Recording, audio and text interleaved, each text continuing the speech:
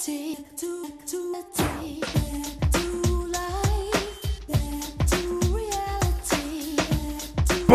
Dog Earthlets! Whoa. My name is Conrad, alongside my friend Fox, and this is the 103rd, oh my gosh, the 203rd episode of Space Spinner 2000. I got worried. I got very worried.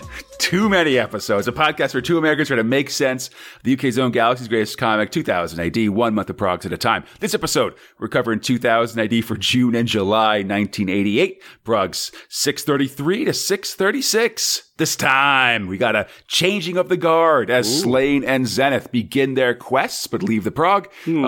Anderson meets a triad. Beyond Zero goes to the mall. Medevac 318 gets psychic. And Strontium Dog returns. Oh, I kind of get the triad part now. Yeah. We'll get further into it as the episode goes by, but there are 3 of them. It clicks now. If you want to read along with us, you'll find the comics we're covering today in Judge Dredd, The Complete Case, Files 13, Judge Anderson, The Psi Files 1, Slane the Horn God, Zenith Phase 3, Rogue Trooper Tales of New Earth 4, Strontium Dog, The Final Solution, and the Judge Dredd magazines 260 and 345. The Godfish stories in 260, Tales of the Doghouse 345. Godfish. Buh. So, before we start here, Fox... we're gonna. I just want to do sort of something I think is kind of interesting about this period we're entering in 2000 AD. I'll allow it. So, all right, thanks, buddy. we're gonna see a bunch of top stories end this episode, and most of them will be back in Prog 650, the big jumping on Prog in the fall of 89. Like the thing. Yeah. So my theory about this, Fox, is that the prog's about to change format, basically. Like in 650, the amount of color stories in the progs triples. So we get we'll have three color stories and 2 black and white stories. That's great. Yeah, and the black and white stories are these big ones that basically like have us are booked to the end of the year. Like it's Zenith and another big important story that are both going to have like 18 episodes or something like that. Oh, that's great. So, yeah, but so it means that basically we've got all this black and white stuff like sitting in the backlog, basically. So they're just letting it sizzle for a second before they add it to the medley. Right. But so what I mean is they're like, we got to take some of these big things like Zenith and Slane out because we got to get these black and white comics out the door. Otherwise, they're just going to be here for way too long. And like the bosses are going to be like, well, you seem like you got a lot of comics in here, you know, but like you aren't publishing them. What's going on? And because like eventually they will sort of, you know, even when the comic goes full color, they'll still have black and white stories occasionally. But, you know, when the color's new, you don't want to when all the color's new, you don't want to publish a black and white comic in that slot. You want to have color comics in there. Yeah, exactly. And so I think that means basically, we're going to get a whole bunch of different stories, sort of like playing them out real, just a lot over the next couple weeks. So we're going to get a nice smorgasbord of weird, random shit. That's exactly how I would describe it. There's going to be highs, lows, and creamy middles. But that's why, my man, we are in interesting top and bottom thrills country. Absolutely. Listen, a lot of variance is what I'm going to say. But like, you know, it means we've got this new Anderson story that I'm really excited about. It means we're going to have the frickin' Mean Arena sequel. Oh, like, no. I think next episode. Oh, no. Oh, no. I used to be so excited for you, Panther Psychic. Listen, you're going to get, I can't even get into it, but yeah, there's going to be a lot of stuff. Something. And so, but, oh, please. That's why, if you're wondering why, that's why Slane and Zenith come to kind of an abrupt end this episode. So I'm guessing then that 35p definitely goes up. Yeah, we're at a 40 at 650, I believe. They're really pushing that kid's fucking lunch money on this one. Man, well, I mean, one, like they're moving more towards sort of like preteens and teenagers at this point. Oh, that's fair. Like you know, I mean, it's been like 12 years. Like the the 6-year-old at the bottom of the demographic, you know, that was saying, "Oh, I like cowboys and dinosaurs." That great. kid is now like 18. He's like, "Oh, I like tits and cars." I like it when alien presenters dress up as 15 different people. God. Oi, make Judge Dredd lose all his skin. That's what I like. Oh, no, that doesn't happen. It's bad. Anyway. Oh, no. Why? So it's a whole thing. But so, okay. That's just sort of, I wanted to do some state of play stuff. So that's sort of, I don't know, what's going on here. Mm-hmm. So all that said, Fox, you might say I was confessing about tales and how they're going to come, but on the topic of confessions, self setup, whatever, I don't care. Beautiful. Or speaking of violent kids these days, I guess, Fox. Corona parties, am I right? Whoa. 301, Judge Dredd. I am so glad that old peanut butter and jelly maybe is back. Script robot John Wagner and Alan Grant. Art robot Liam Sharp, Mick Austin, Colin McNeil. Lettering robot Tom Frame and Annie Parkhouse. Tom Frame. Tom Frame. Ooh, classic. Thank you. Tom Frame. Someone's been listening to that Case Files 5 episode. Just Tom Frame joke heavy. That was really... Sorry, I as we're recording this, I think last week, like the week before this, I put out our Case Files 5 collection. It's beautiful. And listening to that's a real high point for both Timmy Tom Frame and me doing Die Hard Inna jokes. So really, really inspiring me to do things. I mean, your Die Hard in a Blank is one of my favorite memes. It's good. I like it a lot. I don't want to force it, but I do have my eye out for it. Anyway, also, sorry, really letting everybody in on our recording process. So hopefully, when this comes out in like a month and a half or something, we'll just have Corona parties as a distant memory instead of a current outrage. Anyway, teenage killer. PJ, speaking of teenage killer PJ Maybe is under arrest and being interrogated by Judge Dredd. He's covered in machines, including a giant one on his junk. He's got amazing abs. Just calling these things out. John Wagner, Liam Sharp, creative team here. PJ recaps the crimes he's committed previously, and then we move on to some more recent crimes. Hey, sure, why not? Yeah, the Haas Bros have snaked the Justice Department trousers contract from PJ's dad, so he's dosed the elder of the bros, Chester, with a hypno drug to make him tell the truth all the time. Oh, man. The whole pants thing. I love that they show unaltered butt in this comic. Yeah. Listen, this is a grown-up comic. We got butts. Cleavage and butts. Are they really all that different? I mean, the butt is the cleavage of the back. Sucks. We all know it. Like back cleavage. Yeah. Oh, okay. So Chester's telling the truth. He goes on a talk show and explains that he's selling pants to the Justice Department at a loss and will pass the cost on to consumers. He debuts a pair of Emperor pants and calls everyone in the city idiots. It's a really effective advertising strategy, I feel. You guys are dumb. Put on these invisible pants. They're available only by appointment, so you gotta pay extra to have them individually. Your invisible pants individually fitted. Look at this guy's butt. Or I guess actually we're seeing it from the back, so it's probably look at this guy's junk. Yeah, no, they're looking at his Jangus. Then the plan is, once emphatically yes, the Maybes company goes out of business, they'll jack the price for the Justice Department back up. Oh, what a good thing to say on television. Yeah, it seems the day is saved, and in the present we learned that while Dredd had his doubts about PJ Maybe, there was nothing really to work with in the previous killings and stuff like that. Because apparently he was just so dumb. Yeah, he did do a good job of playing real stupid. Also, PJ Maybe is friggin' ripped. Yeah, man. Absolutely. I wonder, part of me wonders if that's just comic book stuff, or if because he's so rich, he can kind of, get ripped drugs. Yeah, exactly. Like there's or just like, get some kind of like auto workout kind of thing or something like that. This is why you got to buy that whole slew of fucking natural whatever pills from Alex Jones. It's gonna get you ripped. Alpha Brain. Get that brain force. Oh, brain force. That's it. DNA Plus. Oh, 8-pack power stack. Whatever. Wow. Making me talk about the frogs being gay. It's no good, frogs. Like, come on. Doing an ad pivot mid-show here. But, sorry.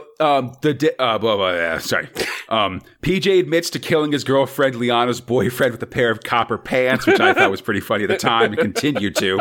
And then we move to his final crime. The other of the Haas bros, Alger, and Alger Haas is probably a reference to accused spy Alger Hiss from the McCarthy days, is pissed, but seems savvy enough to deal with this stuff.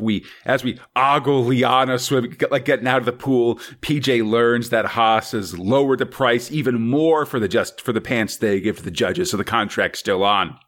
This sends PJ into action, flying to Haas Bros and trying to offer Alger some more hypno candy. But he's like, what? Like, you're the son of my competitor? I'm not going to eat random candy from you, especially after my brother's gone insane after meeting with you. Like, that's ridiculous. He seems pretty all right with just being smart as hell. Also, if we could just say that the Liana pool scene, it's very it's a little gratuitous. Fair enough. Anyway, please continue. Space Spitter boys are getting gross. Hey, listen, man, I can't help it when someone massively ripped comes out of a pool and then they just do a TNA shot of this person, this comic book character. Liam Sharp's having fun drawing both PJ Maybe and Liana. Like, there's a lot of musculature in these characters. Anyway, that means PJ Maybe has to get more complex, Fox. So he buys an Acme Simulacrum kit and molds it to look like Alger, as you do. Only Acme would sell a Simulacrum kit. Oh, absolutely. Listen, I got some, Wile E. Coyote and Roadrunner Cursed Earth mutants confirmed, Fox. Oh, that'd be great. So the plan... Yeah, listen, no reason to say otherwise. You don't see people. It's all just just the remains of Rhodes and these two mutants fighting it out, Fantastic. So the plan is on. PJ Maybe makes a call to Alger Haas, offering a chance to get into the Stookie business to raise some quick cash using a scrambler called Deep Throat 2 to hide his voice. And we'll remember from the Mega Rackets, actually, in that Case Files 5 thing, that Stookie... running is using the glands of aliens called Sookies to cause artificial de-aging. It's got the effect of the spice from Dune, like the non-warp drive parts. It lets you stay young. I guess the non-mentat part either. It's like, whatever, the basic parts of the spice. Fantastic. Stookie must flow. No. Oh, ew. Yeah. So basically, meet me at the Rat Run bar if you're interested. This call gets picked up and recorded by the company switchboard, and PJ assumes Alger won't come, but that's part of the plan. That night at the Rat Run bar, Alger does arrive looking real rich and real smooth. And PJ's there too, blending in. No. And I really like just how Sharp draws all these assembled Mega City 1 weirdos hanging out in this bar together and stuff. These not just no good nicks, but potentially even rapscallions. Oh yes, it's a nice combination of thugs and robot hookers sort of built into this crowd, basically. So Alger comes in, he buys a Soya Milk Fizz with 1,000 cred bill, and then uses the change to buy the bar around, just being very flashy with this cash. Yeah, as you definitely would do in a seedy joint. Yeah. So Alger meets with a shady type called Lek Johnson and asks to get into the Stookie business, offers to, him $10 million or 10 million creds to buy into it. But as Haas leaves and PJ looks on with a smile, the real Alger Haas arrives. Oh no! Oh my god, apparently he is pretty fucking desperate after his brother went insane. Or just that greedy/shady, Fox. The two doubles it's the goatee. Yeah. Oh, definitely. Yes, that evil facial hair. The two doubles get in a fight. They're double teaming, I think, Fox. Or which one's the Van Damme one where he's got a twin? I get that one mixed up with the one where he's with Dennis Rodman. I understand your meaning. It's just not the first place my mind went. Maybe double impacting? I think that's the one. Oh God. Sorry. The real Alger gets knocked into the path of an oncoming truck and then gets attacked by some no good toughs from the bar. Man, things are not going well for this real actual dude. He's having a bad day. Dredd arrives on the scene. He guns down those perps, but then one of them falls onto PJ Maybe, trapping him and making him drop his robot remote. Damn. Dredd walks up and arrests him, and here we are in the present. Yeah, it's okay. I guess I'm insane now. Yeah, PJ has been cooperative because he knows the jig is up, and is confined to a padded cell in the Psycho Cubes. So oh, please. Yeah, I was gonna. I'm just finishing up. It all ends well. PJ's getting the help he needs, and his folks get the Trousers contract back as sort of recompense. That's the end of this story. But don't worry, Fox. PJ Maybe will return in December of 1999. Or 1990, I should say. 1990. Okay, I was about to freak out. I'm like, next God year. Damn it. No, next year. This is one of my favorite characters easily in the Dreadverse. Yeah, he's fun. He really is. Writing these things, drawing some crude drawings and stuff like that. Why, yeah, listen. I just don't get why he misspells all the things next like a dope, because he's very clearly just a genius. Yeah, but he doesn't have those writings like the smarts to I don't know, of learning how to spell things or something like that, I guess. I think it kind of makes it interesting just because, yeah, he's got this very childish way of writing and thinking about things. But on the outside, he's so cold and calculating that I think it adds sort of an extra layer of insanity or something to his character. God, that actually does make it a bit more dark and terrifying. Yeah.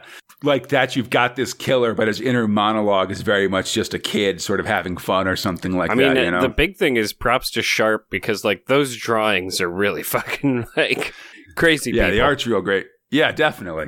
And so, yeah, I mean, it is one of these things where, PJ will get bowed. It is the one problem I have with PJ is that he is kind of a more traditional comic book villain. Sure. In that he can get caught and then get out of prison, basically. Like a Joker or Lex Luthor kind of. Sure, but you don't get a lot of that in Judge Dredd, So it's kind of a welcome addition. Yeah, I think it is a little even though it's a traditional thing because it's so unusual for Dredd, I think it does sort of have a certain spice to it that I think is good.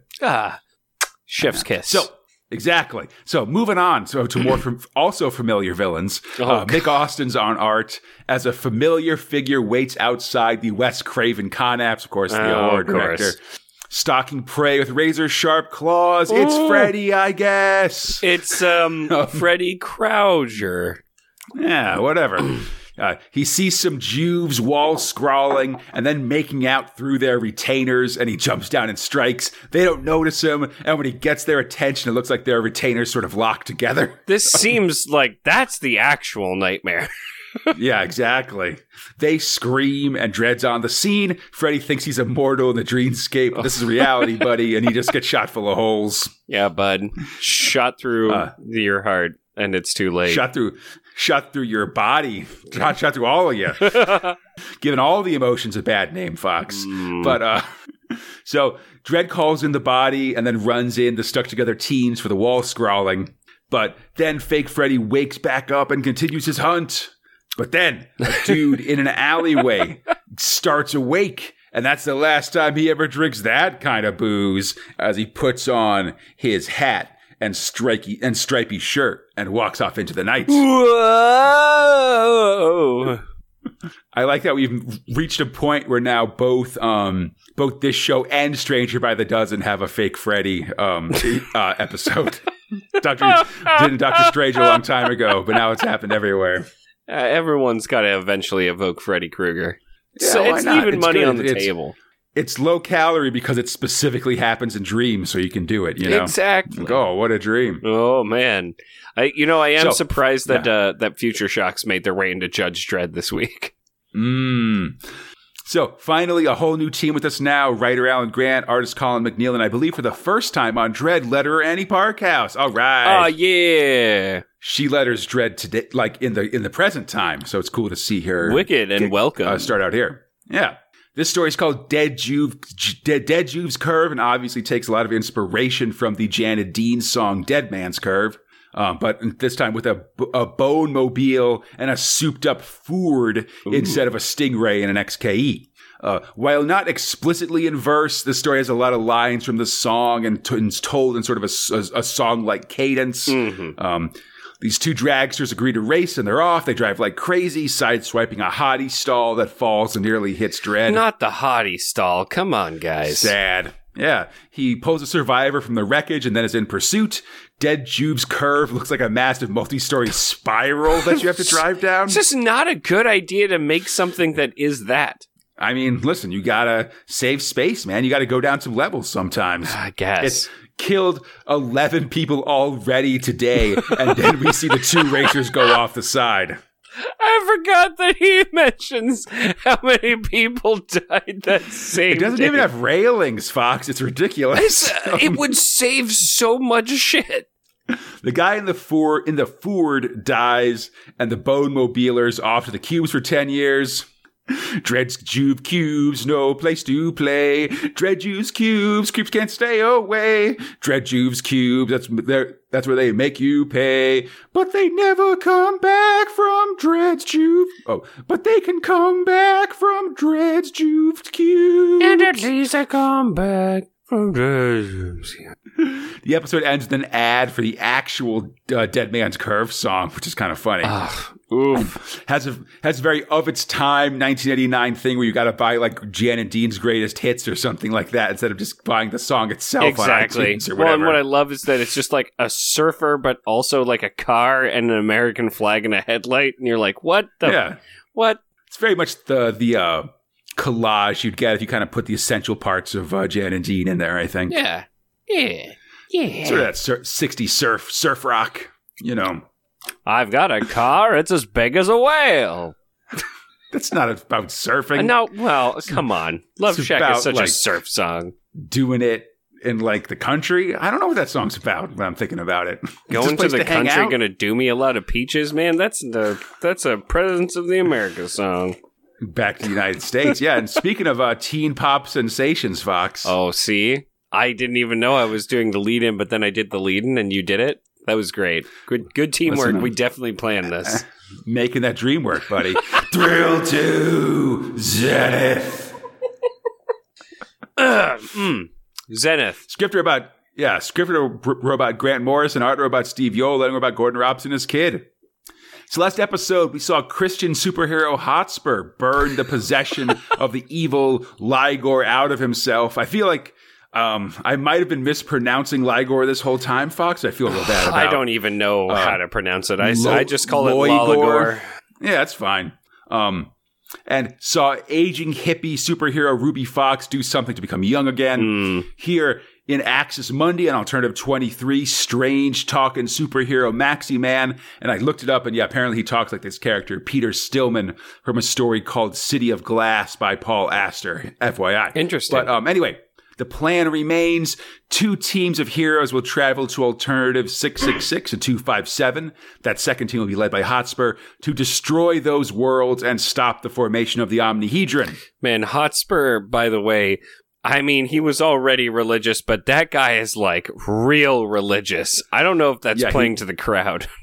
No, I don't think it is. I don't think anybody's into it. But yeah, he makes a big speech saying that because he's great because he took because he's a big old Jesus dude and used a molten cross to burn the Loigor out of his body, and now we can cleanse his world. He breaks into the battle hymn of the Republic, and it's a deep cut 5th verse of that song.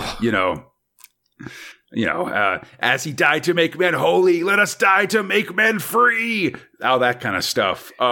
It's intense, to say the least. I mean, Battle of the Old Republic, it's a cool song. It's sort of anti-slavery and stuff. So it's got some good imagery. It seems Zenith has drawn to go to Alternative 666 and gets briefly felt up by teammate Metamaid from Alternative 20, who doesn't seem to be based on anybody that I could see. No, she's based on a type of juice that could be either lemonade, cranberry juice, or orange juice. It's fine. Because she is a bit of a shazzy. Oh, a bit.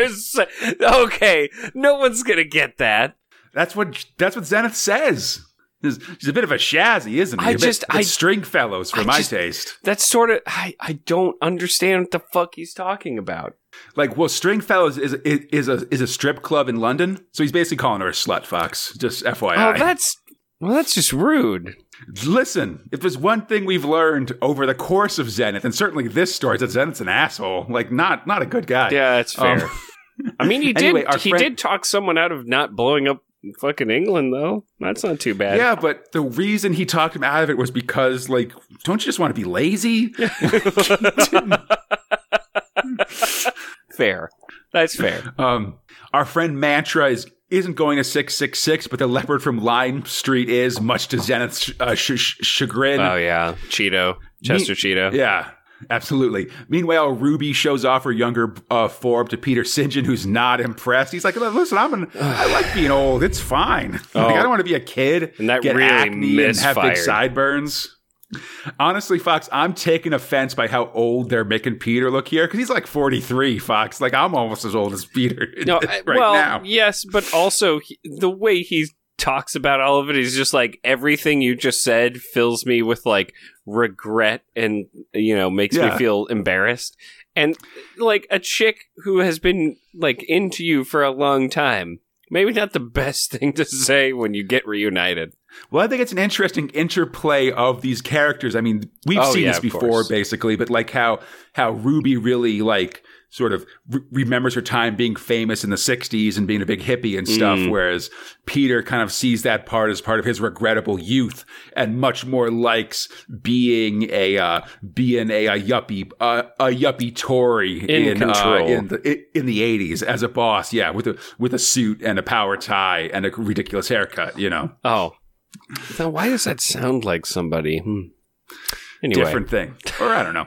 Ruby calls him old and storms off. Zenith as we said in a previous episode, Zenith hates to see her go, but loves to watch her walk away. And listen, buddy, you already had sex with the younger clone of Ruby, along with one of your own mom. Yeah, all right. Let's stop being weird here. He is just no shame, Shane. Yeah.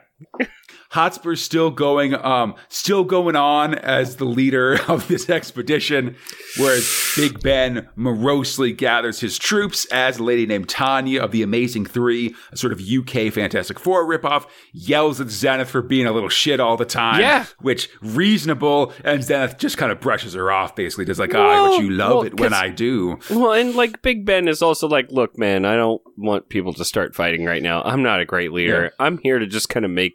Like, we gotta do some shit, all right?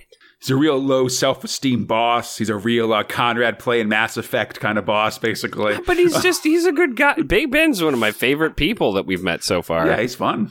Big Soviet Dastard Dan guy. Yeah. Desperate Dan. That and Arnie. Arnie and him are my two new favorites. Archie? Or Archie? Is it Archie or is it Arnie? I fucking forget. Acid Archie. Yeah, there we go. Yeah. So anyway, it's whatever. The Einstein-Rosen bridge pops into existence. We see that, yes, Acid Archie is going with Zenith, while Vertex is going to on the other team. And the heroes head off as an ominous Maxi Man looks on. Oh, a crow fucking flies onto his shoulder. If that's not just ominous, that's just like, this guy's probably bad, right? Yeah, it's very much the when Odin's being a bad guy kind of look, So, Alternative 666, we arrive at Miss Wonderstar's Magic Kingdom. Sure. I'm not sure if it's actually Disney World or just some sort of alternately named British things, like it's actually like supposed to be Alton Towers, but they gave it a different name. But one way or another, we see it's been turned into a nightmare by the Loigor. We see a super kid with jet boots, Spring-Heeled Jock, he's called, named after the dandy character Rocket Jock. He surveys the scene. We don't get a great view of it, honestly. It's mostly text. about the combo of happy music and terrified screams, the smell of fair food and human flesh burning. We get the angry face of Wonder Star. And then Jock hitting her with a blast, sending her into the barbed wire where starved humans are kept. So it's sort of a concentration camp Disney World. We don't get a lot of real looks at it. They just go in on that.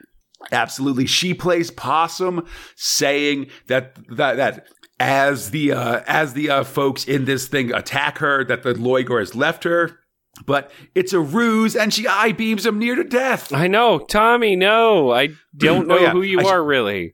I should say, sorry, the kid attacking her is Tommy Trident, the nuclear boy, based on the character Atomic Tommy. But then after she blasts, Tommy Jock tries to swing him with his boots, but's caught and about to be killed. Then the Einstein-Rosen bridge plinks into existence, and our super team arrives. It's showdown time! I love the kind of, like, dumbfounded look everyone's got, like, both coming in and them watching it plink into existence. Yeah, they're surprised at what they're seeing, and what's seeing them is surprised to see them there. Absolutely, it's just so again, because as we're getting to the end of Zenith until 650, this was the best way to kind of end it, which is both confusion and with like this kind of like high-waisted dude at the front with an or with a Russian star on his fucking hat, and just a bunch of weird people and a Chester cheetah. Ugh. It's wonderful. It's very much like all right, we've arrived, like, and so now we can have a cliffhanger, and then we can sort of get, like, we've done all the setup, so now we can get to the action and start resolving things, basically. What's it? And yeah, exactly. And it's just a nice place to kind of take a break. I'm actually kind of, God, I'm so stoked for 650, I gotta say. Me too. That's going to be a real fun one for sure. And so, so this is the end of Zenith. Like we said, it will return in Prague 650 in the fall for a big 17-issue run, which will finish out Phase 3. Speaking of comics ending for a while, Fox. Oh.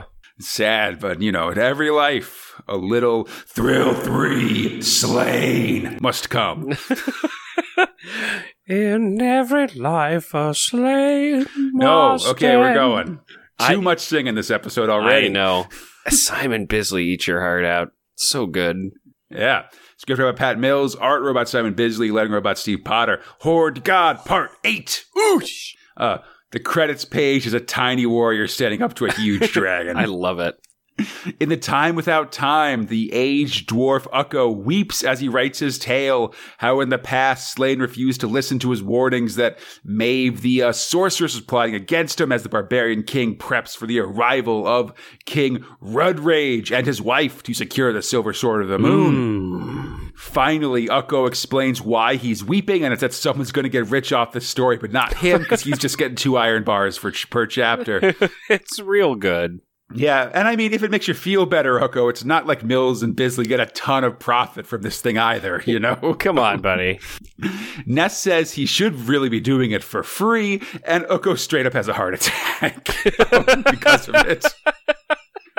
Like, they have to, like, revive him by making him, like, having him drink mead and stuff like that. Oh, no, I know. Mead!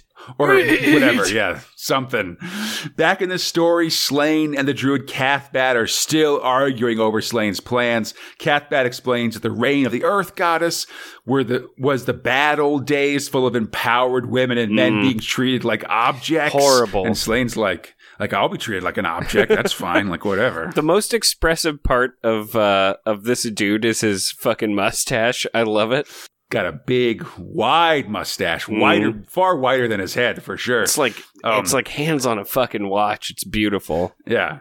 Ukko, currently drinking goat's milk right from the tap, as it were, goes to warn Slain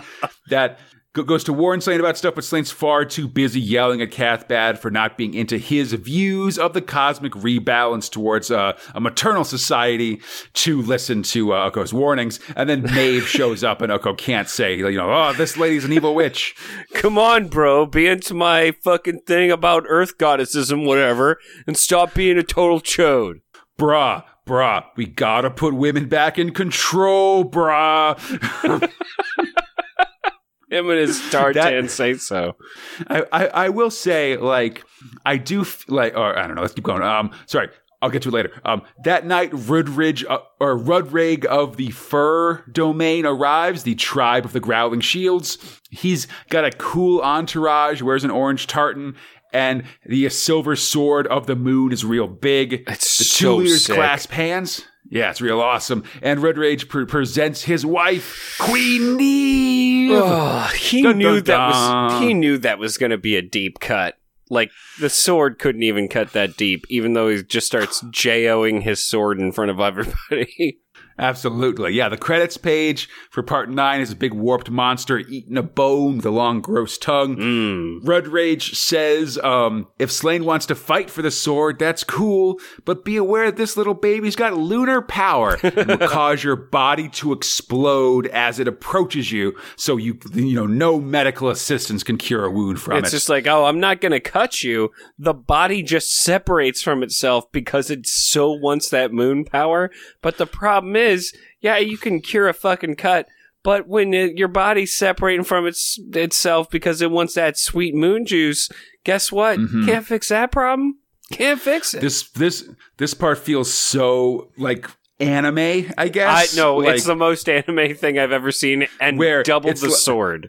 Like, as someone who's definitely seen animes where, for instance, you have a fight that starts with someone explaining that their katana has 2 blades on it. Oh, yeah. So it's impossible to stitch the wounds closed and stuff like that. God. Like, this has that feel. But Ukko suggests the classic kiss my axe response, but Slain disagrees. It's like, look, man, I'm trying to make friends. Smell my pot, bro. Yeah, Slain also very modestly threatens Rudrig. Like, listen, I'll fight. I'll kick your ass. Like, wouldn't you rather eat by my side than die at my feet? Like, let's not fight. And let's eat it. Let's eat, man. Let's go. The only thing missing is the comical, like, smell fingers, like tickling his nose. Like, come over here. It smells nice. Yeah, exactly. Neve seems to think this is okay, and you got to remember, Fox, that most of these tribes are currently being starved by the Fomorian Sea Devils. Exactly. So the offer of a feast is certainly very tempting. Hey, man, everybody loves their weird, like, flesh-looking slop. Absolutely. Yeah, well, it just comes out of the cauldron of plenty from somewhere.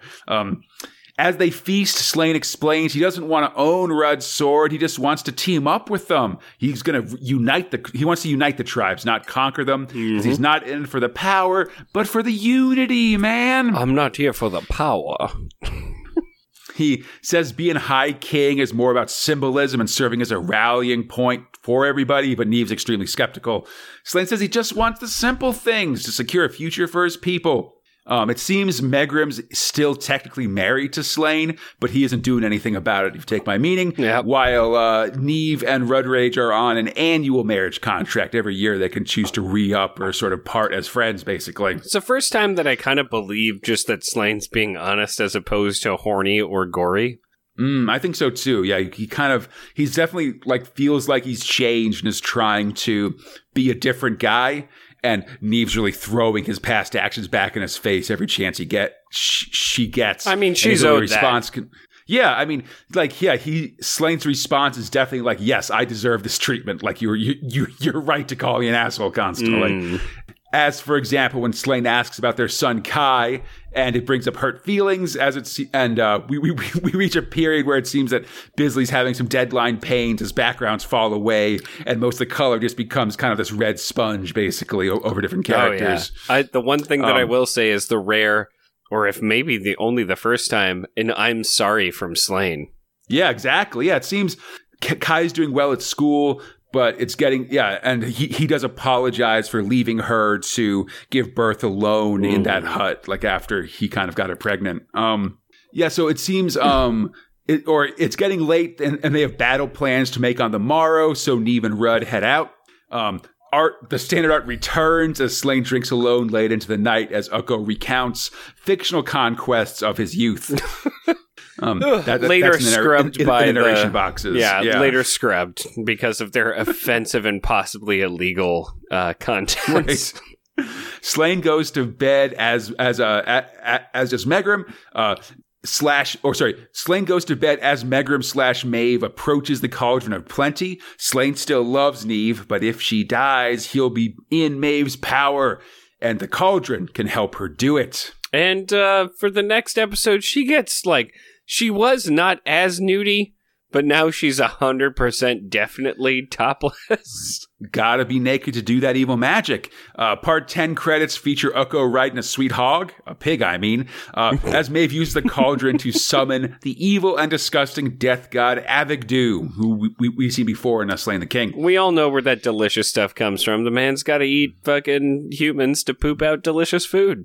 It's a circle of life, buddy. She then uses her evil charms to convince him to do some evil, in this case to kill Neve under Slane's roof. The beast attacks, but in his stupidity instead bites off Rudrage's hand. He's incapacitated. He can't use the big-ass sword of the moon, so Maeve picks it up. Like a goddamn badass. Like a Ripley. Absolutely. She leaps out, slicing through Avigdor, but the demon of the underworld can't be killed. It goes to eat Neve as a naked Slain arrives and leaps into action. He's always nude. I mean, there's no pajamas in the land of the young, Fox. That's fair. He tackles Avigdor, wrestles him around, and forces the demon's hand into its own mouth. Oh, and then it does that whole I turn into an asshole thing? Yeah, he's a ravenous beast, so he has no choice to eat himself until there's nothing left. He kind of blinks out of existence. Except for a pair of, sharp, vampire's teeth that you would get at, a store that's plastic that cuts your gums, and then it jumps back into the cauldron. Yeah, I'm out of here. Team Rocket's blasting off again. Oh. So much animo. Seriously, the day is saved, but Rudrage has been maimed by the creature that came out of Slane's cauldron, and Neve thinks this is all part of some big scheme. Come on. Oh, man. Come on. What's going to happen? We'll find out in 3 months when Slain returns in Prog 650. God, so unfortunate, but also, man, I love me some Slain. Yeah, this part's real fun. I'm really glad that we've sort of gotten out of the recap parts of this story, and are now moving into the actual main part of the story. I mean, how many times have we ever seen in 2000 AD something eat itself into an asshole and then out of existence? I feel like this is a new move. I don't remember a time. Are you saying that we've broken new ground for this comic book? I feel like we've eaten new demons or something like that. Oh, I like that. I will say, I was going to say this earlier, and I thought I had it written down at a later point, but I don't. So I just want to say that, the conversation between Slain and Cathbad, kind of goes around and around a lot, and to a point where I kind of wanted to be like a defense attorney, be like, asked and answered, let's move on, They definitely, it was just an extenuating situation where, so I kind of enjoyed it. Only on the fact that, it's two Barbaria bros just kind of, trying to edge up on each other a bit. But I'm there with you in terms of just, we can move past this. Yeah, I mean, I don't think it's super bad. I sort of noticed that it kind of keeps going on, Yeah. But I will say that I do like this matriarchy stuff way more than the don't do anything because you'll upset the balance stuff. Oh, pluking it. That we previously seen in terms of Slane's philosophy. I think I like this philosophy better. Oh, yeah. I mean, no, it's awesome. I mean, he has been multiple times around the Earth Mother in, two of those iterations were definitely the one that wanted to have sex with him. Yeah, we should someday when we do Dice Man, which I really want to do at some point. There's a Slain story where he kind of hangs out with all three aspects of the Earth Goddess and stuff. That's neat. That seems like a very interesting story. Yeah, it involves golden apples and things like that. I'm interested. We got to find time at some point. Yeah, of course. That seems interesting to me because that is kind of like the mythos that we never really get to see all that much, though it's being rediscovered now. Yeah, we've seen pieces of it, but I think that's sort of a load-bearing episode that is not part of the main timeline. Yeah, so it's worth checking out. And speaking of big adventures, Fox. Oh, I'm into big adventures.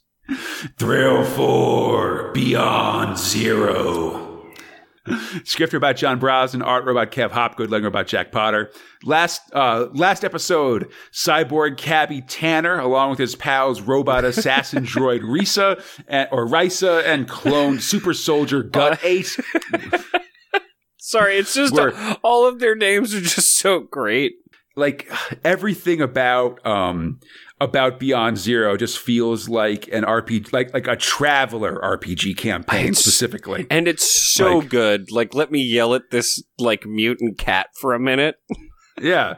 It's got a very just like we're doing RPG stuff kind of feel to it. Down to these conversations and things like that. But yeah, they were exploring the post-apocalyptic world beyond the domed Zero City. They ran into a giant blimp and some fungus dudes and were briefly saved by a sentient feline called Rorsch Cat, who then led them into an ambush by a frogman named Basil, who the team quickly killed. Now that partnership is over, it's time to negotiate Rorsch joining their team. And it seems like it happens all right. Yeah, he's fine with it. He kind of teams up with them right away. And they head out. Rorsch Cat is trying to put the moves on Risa as she goes because he's a male chauvinist pig cat. I mean, and also he's apparently really into robot ladies. That's fine.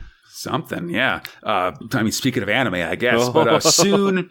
in the heavy jungle, they arrive at the Happy Valley Shop-O-Rama and even more abandoned malls than the ones that dot the U.S. now. And they go in to have a look over Rorsch's protests. You know, I gotta say, I love a Shop-O-Rama. Not so many Shop-O-Ramas I've been to, but it seems like let's go a cool to the mall. Oh yeah, today. Oh my god. It seems that some retail droids are still active here as Gut 8 murderizes a drinks droid for just showing up. Take that, Walter! Bada, bada, bada, bada. I really hope that's a deep cut against Walter because fuck off. I'm taking it that way. In a clothing store, Tanner grabs some cool sunglasses and shoplifts them. I mean, as he walks out with them. Yeah. The storekeeper droid pulls a gun and gets blown away for his trouble. It was a submachine gun too. It's awesome, yeah. Fuck. Not playing around. At which point the mall security droids roll out in force. Oh, it's Chopping Mall. It's time to run. Okay, so I will say, first, yes, of course, it's Chopping Mall. That's great. Chopping Mall. But also, I love that there's no good head explosions in this. However, I am very glad that they are just giant wheels with guns on them. Yeah, they've got it. Yeah, I mean, they actually have kind of a Star Wars war droid look to them, actually. Ooh, I like that. Yes, they do. Yeah. But so they're going in, and as Tanner returns to his one great piece of military strategy, it's time to run. Hey, man. Gotta know when to hold them, know when to fold them, know when to walk away, and know when to get the fuck out of here because there's droids shooting you and their giant wheels. Oh, it's sad. R.I.P. Kenny Rogers, man. I know. Just as we're recording, like just that week. Anyway, really placing this episode in a space and time, Fox. I don't like it. I don't like doing it. We are all about that space spinner time 2000. I try to avoid it when I can, honestly. But anyway, they run, but when they reach the exit, they walk right into a bunch of folks with gas masks and rifles. It doesn't seem that bad, though, as they help our team take out these wheelie gun mall security droids. All right, Tanner and Risa explain the situation. Yeah, it's a good time. Sorry. They explain the situation as the gas maskers agree to help the Zeroers out of this blighted land. But oh boy, the most sci-fi of this time thing happens after that. And I'm not talking about the giant hand job. Oh, they say they're Minervans on a hunt for a deadly monster. Outside the blight, they remove their protected gear. It's a bunch of ladies! And it's just busts everywhere. And everyone's like, "Whoa, they ladies!" Like, we're fucking really though. Yeah, they left the zombie apocalypse and walked right into Cleopatra 2525, buddy. Oh my god. The team introduces themselves, but Risa says her name is Marsha Mitchell for some reason. She'll explain later. Yep. Suddenly, there's noise from the underbrush. It's the monster! And it's a giant hand that's got eyes on its knuckles and a remora mouth on its palm. It's real terrifying. I mean, think of like Cousin It. No, Thing. It's like Thing. Yeah, Thing. But with a giant mouth under its head. Yeah, but the size of like a rhino and with knuckle eyes and a big gross mouth. It's not good. It's a gross hand situation. Yeah. Everybody starts shooting and it pounces on Risa. Tanner tries to free her, but gets flicked away. Yes! Okay, if you weren't going to say it, I was going to say it. It's my favorite part. It's got good hand moves, you know? Boom! Suddenly, the beast starts to quiver and shake as sounds of sizzling comes from within. The hand falls dead, and Risa stands tall as she fried it with nuclear energy from her core. Wow, with all these spikes that erupt from my body because I'm a robot. Why wouldn't I have that?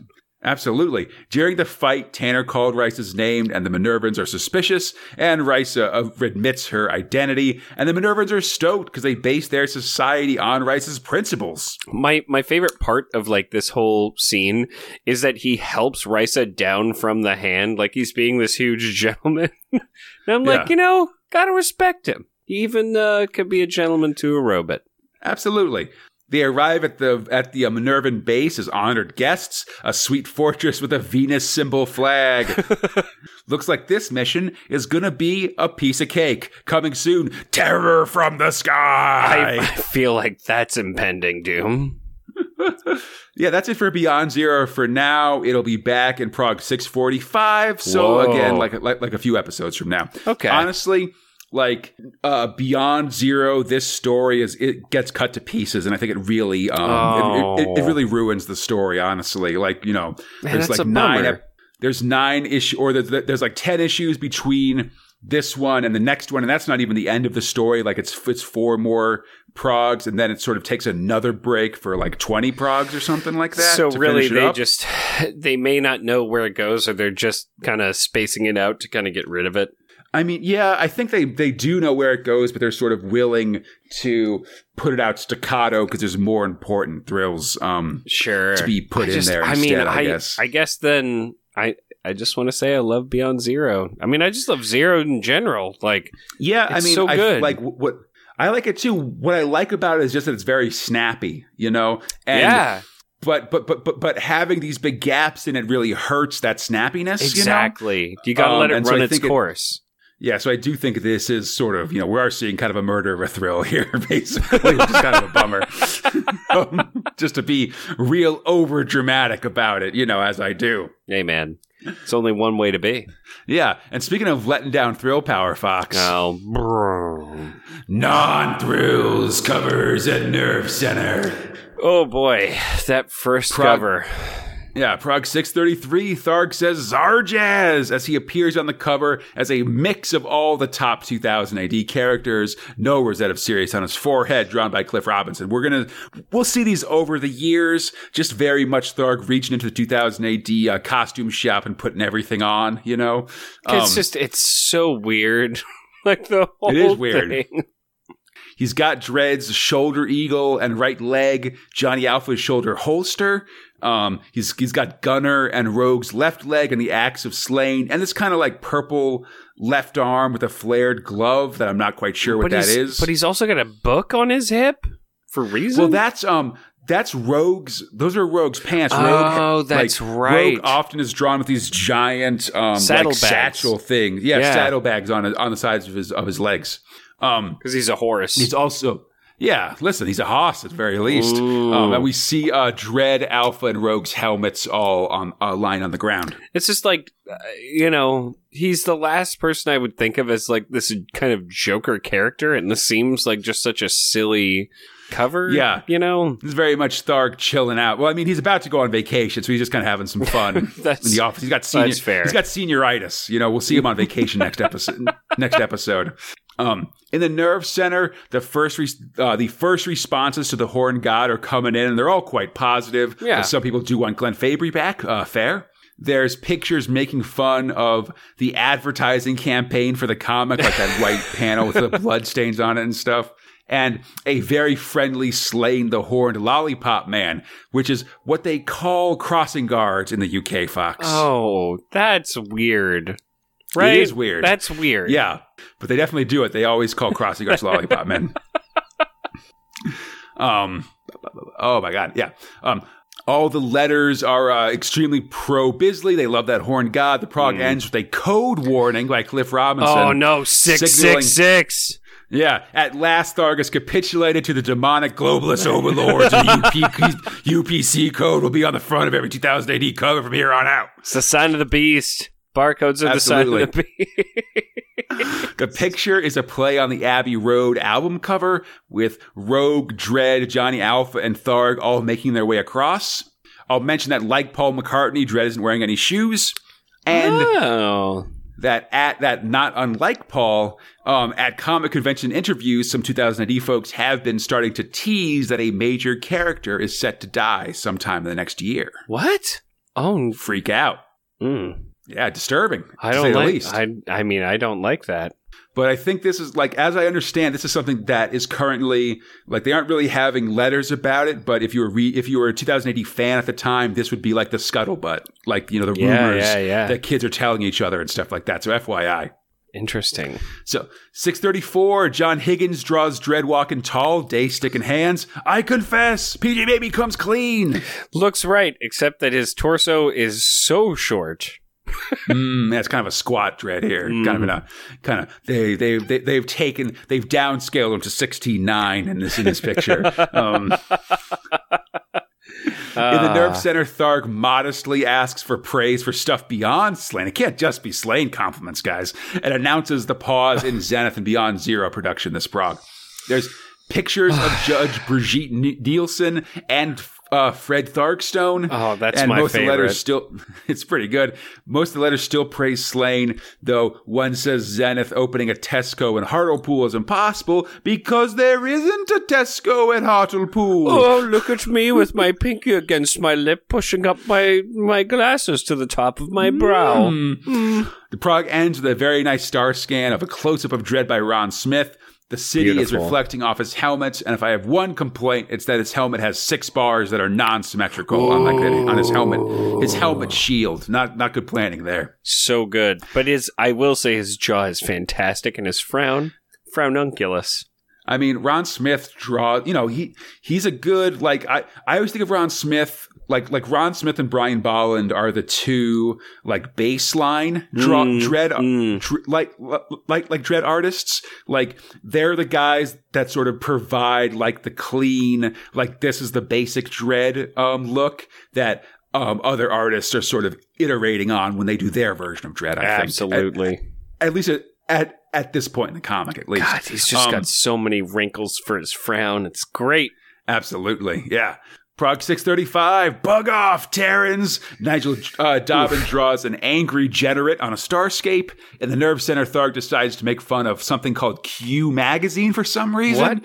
I'm going to assume it has something to do with with a sub-editor Alan McKenzie's love of music, because that's a music magazine. But I don't know. Like, I looked up Q Magazine on Wikipedia, and all their controversies are from the 2000s onwards. So it's apparently not something from 89. There's pictures of an extremely frugal Mean Machine. At 4, I'm a real miser. Oh. And a friendly-looking Ucko. Letters include a man trying to get his wife to read 2000 AD. There's compliments for the 89 Dredd Mega Special, which we covered in Prog 199, which I'm very excited about that episode. Others wonder that this very prog might be someone's first. Hey, welcome. Especially if this is also your first episode of Space Spinner. Enjoy the episode. I am so sorry. Like, comment, subscribe. A final writer suggests that 2000 AD become a full-color monthly comic for £1.25. Not quite yet, but when the Judge Dredd magazine starts in a year, it'll be full-color monthly and £1.50. The prog ends with a pinup of Judged Insane. A crazy Judge Barry and his little blue man buddy, Little Mo, ably drawn by Chris Weston. God, Little Mo is just so weird. It's the tummy, with the no genitals. I mean, what I really love about Chris Weston is just his ability to draw these people that just look really insane, crazy and evil. It's like he looked at Jack Nicholson and said, how can I put his face on here? I will say I his greatest thing is just drawing ominous lips on people, like very disturbing mouths on every character when he wants to. His lips are so plush, you know. Yeah, exactly. That's what I'm saying. Like they're very like whatever.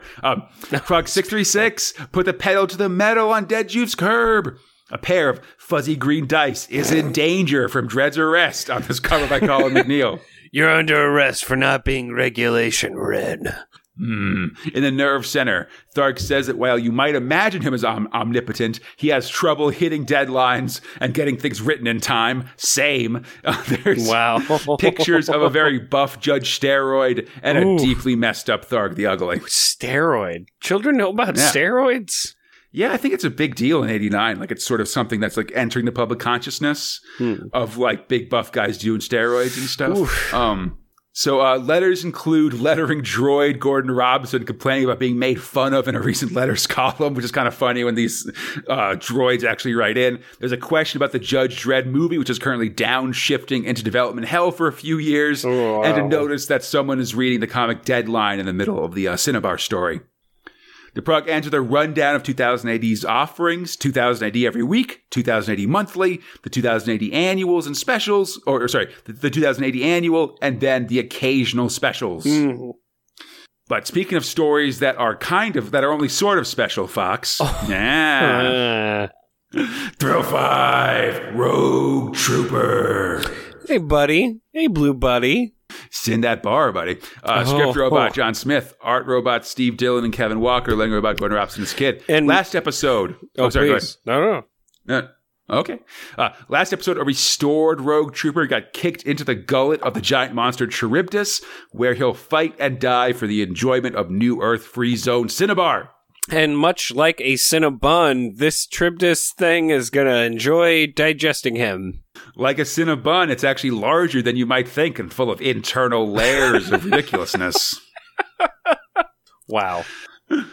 We join him and the biochips getting their bearings. They don't have any explosives, night vision, or metapacks, but they are together as a team, and that's what matters. I mean, does it? I feel like if they were on mute the whole time, things would be A-okay.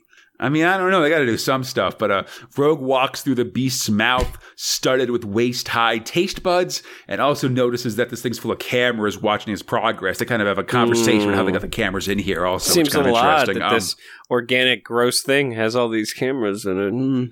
You know, it is for the enjoyment of the folks. The chips bicker, but suddenly pick up movement. Rogue opens fire and gets spit into a deeper part of the creature's gut. Oh, God, the lips. And, like, it has teeth, too, but, like, no eyes. It's real gross. There they find a dead body. It's their buddy McCabe, who was killed by that weird tentacle monster on their way to Cinnabar a couple episodes ago. How is that possible? That was, like, 10 Ks away. Yeah, this Charybdis thing must be huge and spread out really far. Gunner yells at Bagman for getting all Richard Attenborough about all this. While Rogue is confronted by a giant spiky mouth with a camera inside. Oh, they want to see all of the kills, all of the thrills, and get all of the power. The host of the Charybdis show says Rogue has survived record 37 minutes, but now he's up against a capsule that is dropping spores and defended by robots. Oof. The robots grab Gunner, so Rogue has to pull out this monowire cutter out of Bagman and use it to slice off the arms and legs off the robots. Very much like that dude in Johnny Mnemonic. Yeah, it's just, yes, but also the things are so gross. They're like, they are two robots. They're very much terror together. robots. Oh, yeah. Yeah. He regains Gunner and moves through the Charybdis system, drawn forward by the beats of Charybdis's lymphatic hearts. He arrives in a sort of graveyard-looking thing full of dead bodies and hexagons. Yeah. Bagman thinks they're in a womb when suddenly BioWire attacks. What the heck? Why is BioWire in here? Yeah, what's going on? Of course, it must have birthed it, right, guys? Gross. Rogue manages to avoid it, and Bagman theorized that indeed this is where the BioWire comes from. Later, they're camping out, and Bagman explains he theorizes that Cinnabar was a Nord research base working on genetic hybrids, in this case an organism that eats metal and shits BioWire, among other things, basically a living factory. Yeah, that's right. We're gonna have you eat metal and shit BioWire by the time we're done with you.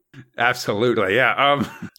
But now it's just being used for entertainment, whatever. Oh, God, I don't BioWire entertain. I mean, I guess that comes back, actually. Don't let me. I mean, they don't even notice it because the TV screens go blank as Bagman explains this, because it seems Rogue's sort of been doing something, saying secrets he shouldn't be, but it does seem like also he's been working on something for quite this whole conversation. The host orders a squad to go in and kill Rogue before he can do anything too crazy. They're sort of like, no, wait, man, we'll die in there too. He's like, go! And it's clear that Rogue is indeed about to do something crazy. In this case, patching Bagman into the Charybdis network to see what he can see. So just before we continue. So this was a Nort monster that they made. Yes. And there was on the Souther side a bunch of Blue Man Group people that were made. Right.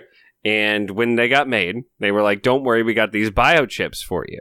But in this Norther fucking thing, you can biochip dial into a whatever. Or, no, Bagman gave it to him, right? Yeah, well, sorry, that's where I got confused. Because I was like, why is there this thing in there that says biochip?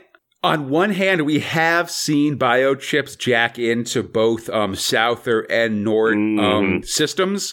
Like there was that one story that was basically had like where they became Helm and Bagman like in cyberspace, basically. Like doing some neuromancer shit, or some Matrix shit in there. And like there was also a time where when Rogue was leaving the Buzzard 3 like space station and the escape pod he was in was missing a protection chip, and he like jammed like one of the he jammed Bagman in there too and was able to survive because the chips were compatible and stuff. But we do kind of we are kind of told that while Bagman's been working out what Charybdis is, Rogue's been building something. And apparently, from what I can tell, he's basically building a thing that will let him jack Bagman into the Matrix here. I do like that it's got a touch tone dial pad. It's 1989, That's some new tech. Yeah, it's the future it's the future through the past, I'm surprised he just didn't have a Betamax player, that's all. Always. Bagman jacks into Charybdis and things go nuts. Extremely John Smith writing kicks in as Bagman feels all the appendages and massive power of this gigantic organism. I am Charybdis! I mean, I'm not going to lie, that where the start of this and where the end of this is, I feel like someone's a liar here, and I'm not going to say who, but they did do a genocide. Oh, yeah. He's coming home to Cinnabar. The host is trying to keep the crowd busy with an animal act when suddenly a giant spike explodes through the floor through his arm. More tentacles made of inch-thick biowire explode through the crowd, ripping and tearing them to pieces. But inside, though... Yeah, bad times. Back inside, Rogue screaming for Bagman to find him a way out of Charybdis as Cinnabar commandos arrive and start firing on Rogue. They've got coil bombs! That doesn't Rogue sound good. Pleads for help, and suddenly the walls come alive and bite the commandos' heads off. I mean, it's basically like the alien mouth things, except all from organic walls that then bite heads and arms. It's like so gruesome. They bite their heads and arms and then inject their bodies with nano-sized biowire coils and basically like whisking them to pulp from the inside out, essentially. I forgot about it. I read all of this. Like, I read every single thing, and just every detail is just worse than what they actually show in the pictures, which is also fucking violent. Yeah, Bagman's killing everybody and getting sadistic with his near godlike powers grow.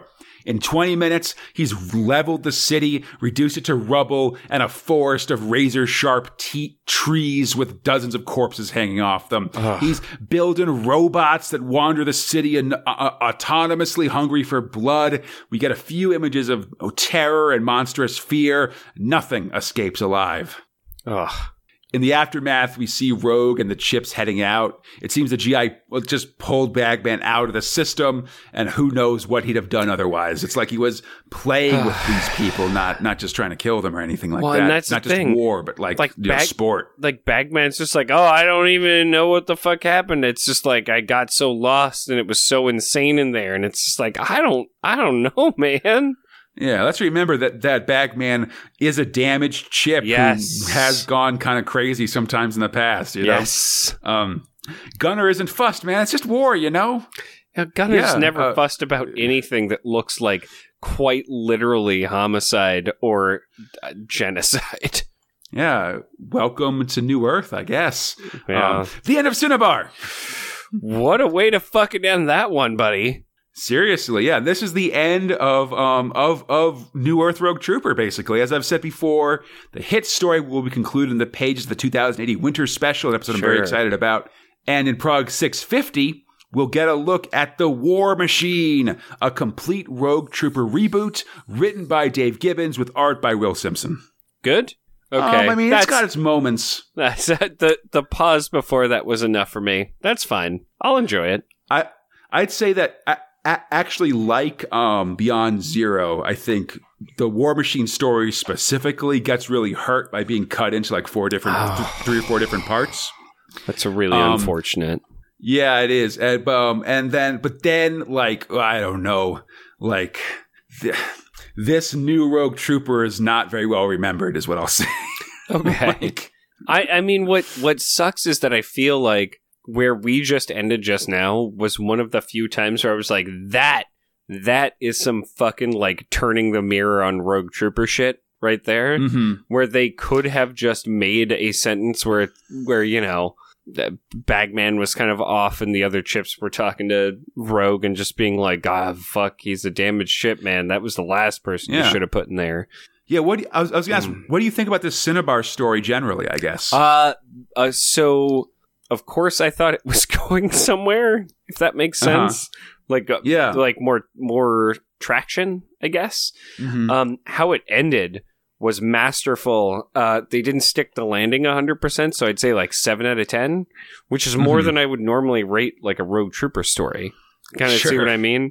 Like, yeah, because the problem with Rogue Trooper ultimately for me has never been that Rogue Trooper or the Chips are a boring concept, right? Like that's actually a fairly interesting concept. I think it's marred by 3 things. First, that the Chips never actually like grow in any sort of way, right? There's no reflection about it. They just say the same shit. They're the same character. Yeah. They always want their bodies back. They kind of give Rogue a hard time, but they never grow as being inside of this.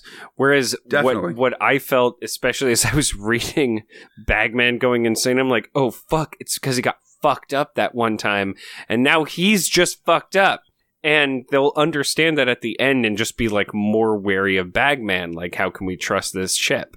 That didn't happen. Again, no, instead they're just sort of like, whoa, like war is hell, you know?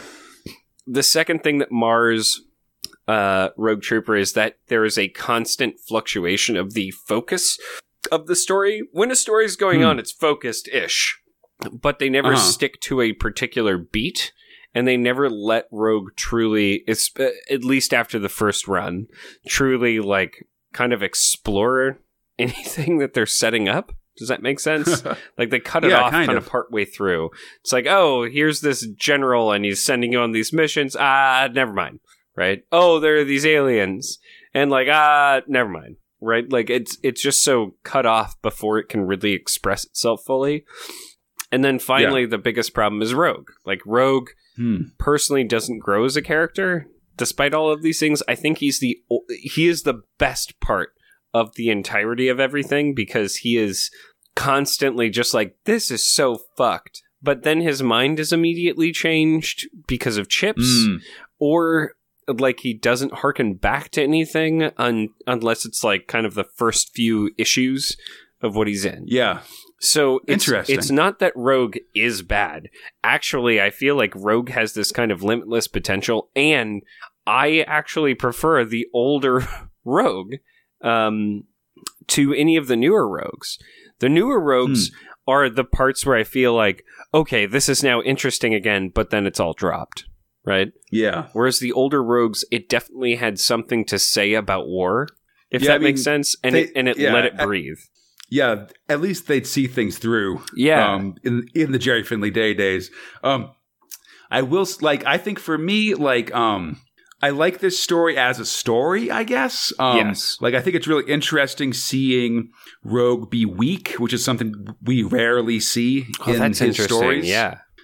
Just the and the idea of him being carried basically to this settlement and then having to make a deal with the devil to come back to life and having this big fight that ends in this really horrifically written, but well written, but full of horror kind of final thing. I think that's all really great. Sorry, please.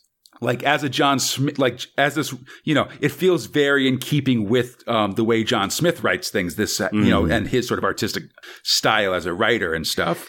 And of course, Steve Dillon and Kev Walker are great artists. So all that stuff's great. I would say, and this is an argument I generally don't like Fox, sure, but it's not a very good Rogue Trooper story, is what I want to say. Yeah, because Rogue's just so this is sort of an argument that a friend of the show, Stephen Reed, sort of discussed previously. I saw on social media, but I really agree with it that Rogue feels very passive all through this story. He's being carried around by he's either dying and being carried around by the Chips and those Souther soldiers. Or he's sort of being being forced to make a deal and then being tossed into Charybdis. Sure. And then the final fight is basically all handled by Bagman sort of taking control of this thing and stuff like that, So as a story about Rogue, it's a weird change, or it's an unusual change and one that doesn't really put Rogue himself in a great light as the hero, I guess. So I suppose so there are two parts of that where I agree actually emphatically. I think some setup explaining Rogue is fucking tired and of everything would have done this whole beginning of kind of the prologue to everything going on, would have done it a huge service just saying he's beaten down, he's done, he's been through 1,000 things that got randomly canceled. But alternatively, this is the kind of story that I expected to see out of Rogue Trooper. Especially at the beginning, where war isn't hell. War is disgusting and it's gruesome and horrible shit happens to an nth degree, right? Yeah. Sure, you can say hey, it's New Earth and all these people and gas and what the fuck ever, but it's so on the nose and everyone's also constantly protected from it. You just got to crack their visor. Whereas this was quite literally war makes people do a genocide or a super murder, and I'm okay with that being the allegory for the Vietnam War, right? As opposed to Venus Blue Jeans and her hot girl island. You know what I mean? Well, that's just an interlude. Well, sure, but I think it's an interesting thing. Yeah, sorry, go ahead. No, I'm just saying my point is that he's not James Bond in that case. Yeah, definitely. I mean, and I think a key, an important thing to remember actually is that I think when this is sort of might be a UK-US divide kind of thing, actually, because when Brits talk about war being hell, they're talking less about Vietnam and more about their ancestral memories of World War I, basically, or World War II, gas. I mean, that was a huge deal. Yeah, like the Blitz, like barbed wire trenches and gas and artillery and things like that. Those are and so I think partially that might be something that kind of puts Rogue at a distance for us, like you and me, I guess, just because our kind of tropes of war being hell are different than British ones. That's so interesting because I literally hadn't thought of it that way, and I think. At least, I feel like you've actually got a pretty good hook on that because I feel like that feels pretty correct. Because they don't really, Brits don't, like, I mean, they certainly have their own colonial adventures and stuff like that have gone bad, but they don't have Vietnam as this sort of cultural touchstone. Oh man, the that's way very that I think interesting. Americans do, especially like in this era. You know, when you're, you know, mostly what they have for that is sort of the media reflected from it. The movies that are starting to come out in the late '80s, like Platoon or Apocalypse Now or something like that. That's so interesting. As opposed to like it actually being like sort of something that, you know, the like their vets aren't coming from that. They're from like the Falklands or something like that. It's just a different perspective. You know what I'm trying to say? Yeah, exactly. No, I think that's such an enlightened way of kind of like thinking about it. Regardless of if we're right or wrong, like that. Yeah. That's such an interesting context to put it in, because the first place my mind went was this was the first time I was like really bought into the end of a Rogue Trooper segment where it was just holy shit. Yeah. And that's kind of, and that might be the difference of having John Smith in here, of him like sort of having a more modern look at things and stuff like that. You know, I mean, back in the day, you have Jerry Finley Day, who's literally coming to Rogue Trooper after writing 1,000 World War II stories. You know, so yeah. Like he's, you know, that's like his thing. So it's very much like sort of what he specialized in. So, you know, yeah, different flavors. I think it's sort of something that, you know, we talk about sometimes on the show, but I think it's always it's important to keep in mind. It's really fascinating. These sort of like two countries divided by a common language, sort of like little cultural differences between US and UK. And even just the differences in time period, you know? Mm-hmm. It's or writers, for God's sake. Definitely writers. Yeah, you sort of it's fun to sort of, one of the things I love, because like I've said a lot, like I don't know a lot about art, like sort of the words and like how to notice a lot of, like how to really differentiate a lot of things in art. Like I sort of, you know, I know what I like and I can see differences, but it's hard for me to articulate them. But I know a lot about writing, and so I try to, like, you know, that's something I keep an eye out for sure. No, that's fascinating, man. I hadn't even thought about that, and that was just really enlightening. Thank you. Yeah. And speaking of amazing art changes, Fox, let's talk about Thrill 7 Anderson Side Vision. It's beautiful. I mean, I think so. Yeah, definitely.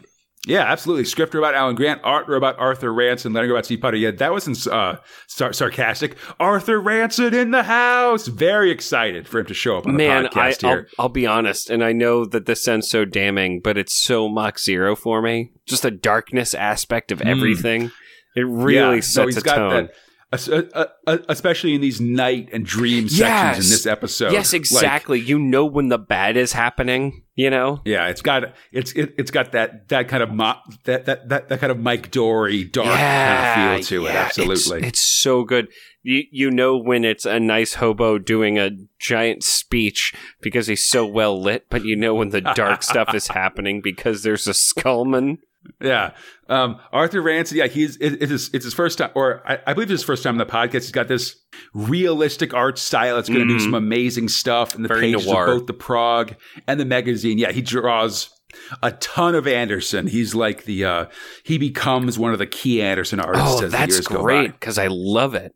Like noir side story, that's beautiful. Definitely, yeah. And it's just got this photorealistic style that's really great. So this story is called Triad. We see a phantom figure walking the streets of Mega City 1, hitching a ride. He gets picked up, but soon reveals himself to be a skeleton in a trench coat with a knife. Oh, I'm gonna get ya. Yeah, take this, He-Man. You're going to hell. Oh my God. He attacks the driver, causing the car to crash, then disappears. Meanwhile, in the middle of the night, two girls wake up frightened. They've just had a nightmare about this situation. Their mother calms them down and puts them back to bed. Meanwhile, the judges are investigating the crash, making the witness take a breathalyzer. Judge Anderson arrives in heavy Psy rain gear because it's raining that night. And Dredd Dredd, who's on the scene, has her scan the body's mind for clues. I love how she's the one with the hood and he's just the one getting wet the whole time. Yeah, he'll just get rained on. Well, I mean, because he's got the helmet. You know, Anderson doesn't wear one because of her Psy powers. No, that's fair. But he's also got like open neck. Dredd doesn't care, man. This is just adding on to his tight boots, you know? So you got to lubricate those tight boots. why not? The witness gets 5 years for drunk driving as Anderson dives into the brain and finds a strange skull made that has this neat effect that looks like it's like a shredded paper that's been reassembled in the man's mind. It began with a phantom, and by the time it was over, 1,000 more people would die. It began with a phantom, you furry fucking idiot. Oh, Skeletor's so foul-mouthed. So I was going to say furry something fool, but yeah, it didn't. Felonious? I made Skeletor say... I made Skeletor say an F-bomb. I'm very upset. Yeah, bold. Not ready for Saturday morning players. With Dredd back in color, in the middle of the prog, Anderson moves to the front in the Norm Breyfogle block, named for the American comics artist that was currently working with writer droid Alan Grant on Detective Comics at this time. We see a boy talks about someone he hates. And then a man bursts into his room and tells him to go to sleep. Oh, God, I hate this so much, especially because he uses the fucking metal part of the belt. Seriously. Yeah, the boy had a bad dream and is drawing it, and it's clearly the Phantom from the previous prog. And the man throws it away and takes off his belt. Seriously, do not hit your kids with a goddamn... Yeah. Just don't hit your kids. It's illegal, even in Mega City 1. The kid's mother tries to intervene, but he bowls through her and swings back as we cut to the accident scene. Anderson confirms there is a spook or ghost of some kind, typical death figure, but can't find a cause. It's a skeleton. With that Skeleman. Spooky, scary skelemans. That wrapped up. Dredd heads off into the rainy night, and Anderson follows on her own. Later, those two girls from last prog have a dream. They float through the city in their nightgowns, sort of as ghostly shapes. They're named Coran and Leslie, though it seems they have difficulty differentiating between each other. It's kind of a weird twin thing. They ghost walk through a wall into this bar called Ronnie Scott's, where it's Burns Night, which places this story right on January 15th, the traditional celebration of Scottish poet Robert Burns. Oh. And they're having haggis because of it. Oh. The host starts off with a poem. First, he does one called To a Mouse, but then starts the traditional address to a haggis poem. Because he's a big Scottish poet, so he's got some big Scottish poems. They're all written in brogue or like a Scottish colloquial talk as it's got that big Scot energy. Super big Scot energy. But then the bad thing comes. Oh man, a hole. I never thought a baboon goat would be terrifying until it actually happened in front of me. A hole is punched through the wall, and a demon baboon goat comes out. Burns Night, I'll give you burns. And everybody catches a flame as the girls look on terrified and the monster laughs. On her bike, Anderson gets a Psy-Flash and rides to investigate. Grud on a greenie, trouble at Ronnie McScott's. Who's never wanted to say that before? Next time, Red Hot McScott. Fucking great. I love Anderson. Terrifying baboon demon goat. Don't ever want to see that. Now I'm good. I never need to see it again. Thank you very much for giving me a nightmare monkey. Very spooky ghosts. We see these three kids, the two twins and the one kid that's getting abused by his dad or something. Do you know what I love is that they really trick you with the triad kind of like lettering. I was like, oh, you guys are going to do a racist. And then they just didn't. It's again, you start kind of clicking it together. You're like, yeah. It's not like the Hong Kong triad. Exactly. You fight in like in the Yakuza games or whatever. I'm super proud of them of doing this kind of like fooled ya. You know what I mean? This is really good. Definitely. I love Anderson's Side Division, and I love the art and the writing and all of it. Yeah, it's a real great opening to this story. I'm excited to see how it goes. We'll get the whole thing sort of before we get to 650. So, it's a very exciting story. Speaking of ladies having adventures, Fox. Oh, yeah. Let's go to Thrill 8, Tales from the Doghouse. Oh, man. I love this many-armed lady. Maeve, the many-armed, right? Maeve of the many arms. Yeah. Oh, shit. Hold on a second, Fox. We're rewinding. Actually, speaking of female characters, we should go to one I skipped. Thrill 6, Medevac 318. Also a good one. I have so many things to ask about non-destructible containers. Yeah, listen. Script about Hilary Robinson, art about Nigel Dobbin, letter about Jack Potter. A lady wakes up in the middle of the night hearing a voice, and she's told that tomorrow will be the final battle. The start of the final battle for the planet Zygote. As they're approaching the Generat HQ. She's Jay, this blonde lady we've seen a couple times communicating with somebody an unknown on the somebody. planet. Yeah, here on the space station of Medevac 318, the hospital space station. She's communicating with someone named Perry. Jay gets dressed and tells the hospital administrator, an alien, to expect heavy casualties, so he orders stable patients to be evacuated. We see this in action and check in on our friend Verity from the previous story, and that pilot who has his heart stopped up by the Generat poison. Random folks talk about what the end of the war might mean as Jay talks to an alien and alienese. Suddenly, Jay senses something and runs out of the room, shouting, "Generate!" Oh, man. Because I'm sure we'll get to this. I love that so far Medevac has not just been one character. Does that make sense? No. Yeah, it's definitely real moving good. around to a bunch of different characters. Definitely. It's real good. It's a rare ensemble story in 2000 AD. The Generat are aboard the ship. They sort of Trojan horsed their way in on a stolen ambulance, and they're shooting everybody up. The administrator seals the level as the Generats break into the hospital section and assume everybody in the beds are being experimented on. Jay speaks to them in Generate, trying to explain the situation while broadcasting calm. The Generate leader says that he's lost family to human medical experiments. And while Jay tries to calm them down, he's just getting more and more agitated. Eventually, it tosses Jay some kind of grenade, which she sort of tosses away. It seems that the Generate have left or been killed, and Jay radios that the Generate have left booby traps all over the station. These sort of touch bombs that, you touch them and then they'll explode into anti-personnel shred. And they made them specifically, or put them specifically in places where people would accidentally touch, knock, whatever. Yeah, they're definitely in high traffic areas designed to maximize casualties.